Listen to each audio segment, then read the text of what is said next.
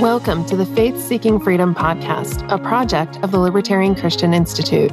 Your questions about faith and liberty deserve thoughtful answers, and we're dedicated to giving you solid responses so you can live free and flourish.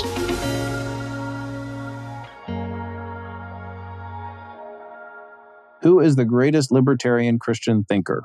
That's such a hard question to answer, and that's why we saved it for last on this episode, because I don't really think I could answer with who is the greatest? And I realize that you're not asking us to make a definitive historical statement that will last forever on who the greatest libertarian Christian thinker is. But there are a lot of good ones out there. In fact, there are a lot of libertarian thinkers who don't directly tie their libertarian arguments to their faith that are out there. There's a lot of people that do that. But Nick, do you have any favorites or people that you kind of look up to that you're like, wow, they make a really good case for libertarianism that you respect? Well, like you said, there's a lot of different people that could be cited here, and I certainly don't have a singular favorite. I draw on a lot of different thinkers and scholars, but I guess I will make one mention, not as the greatest libertarian Christian thinker, but just someone who's a very important libertarian Christian who's not very well known, at least in 2018, is Roger Williams. And don't confuse this with, there is a congressman, I believe, named Roger Williams. That's not who I'm talking about. I'm talking about Roger Williams, the founder of Rhode Island back in the 18th century, who was a very sort of proto-libertarian, a very early proto-libertarian Christian thinker in colonial America. Well, actually, I suppose this would have been the 17th century. I don't remember exactly when he lived, but Roger Williams was a Puritan minister in Massachusetts. And this is before the founding of the United States. This is the colonial era.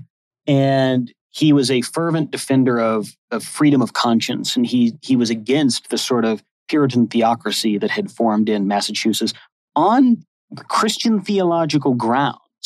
And he was persecuted and basically exiled out of Massachusetts. And he went and founded Rhode Island, specifically Providence. It's named Providence because he viewed it as being from the providence of God.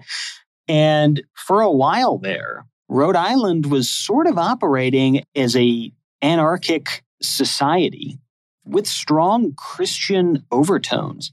Now, unfortunately, later in his life, Roger Williams kind of did a bit of a shift and became a bit more statist than he was when he was younger. So that's rather tragic. But his legacy there, I think, is very important and worth looking at. Doug, how about you? What do you think about this question?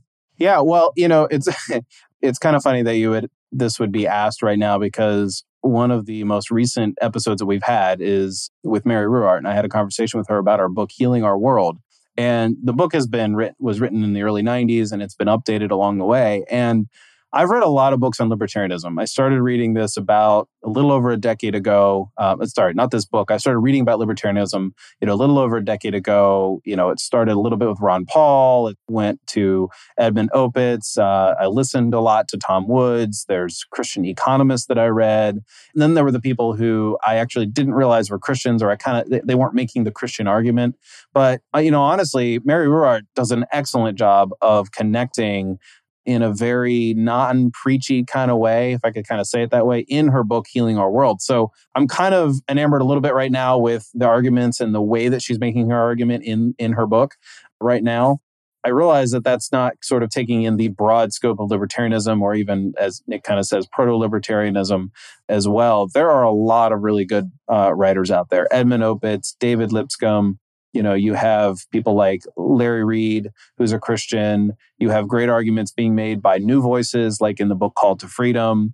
You have John Coben, who's written books like Christian Theology and Public Policy. There's just a lot of really good Christian thinkers who have written about the state, who have written about the Christian critique of the state. What I wish were true is that I could tell you that some of the writers that are really scholarly regarding, biblical theology, like people like Walter Wink or Walter Brueggemann, in that sort of sphere of Christianity, I really wish they could embrace libertarianism, because they make so many really wonderful anti-empire, anti-state arguments. Alas, we have not convinced them yet of embracing libertarianism, but they have really good arguments that I think, and Nick also agrees with me here because we've talked about this, make a really good libertarian argument against the state. Those are some people that we look up to, that we've read. And of course, there's also people that don't even declare libertarianism, and we're just like, wow, you're making our argument for us.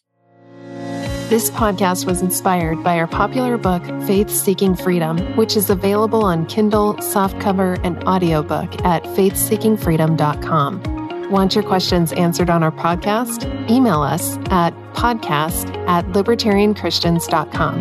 And don't forget to subscribe, rate, and review our podcast so we can reach more Christians with the message of liberty.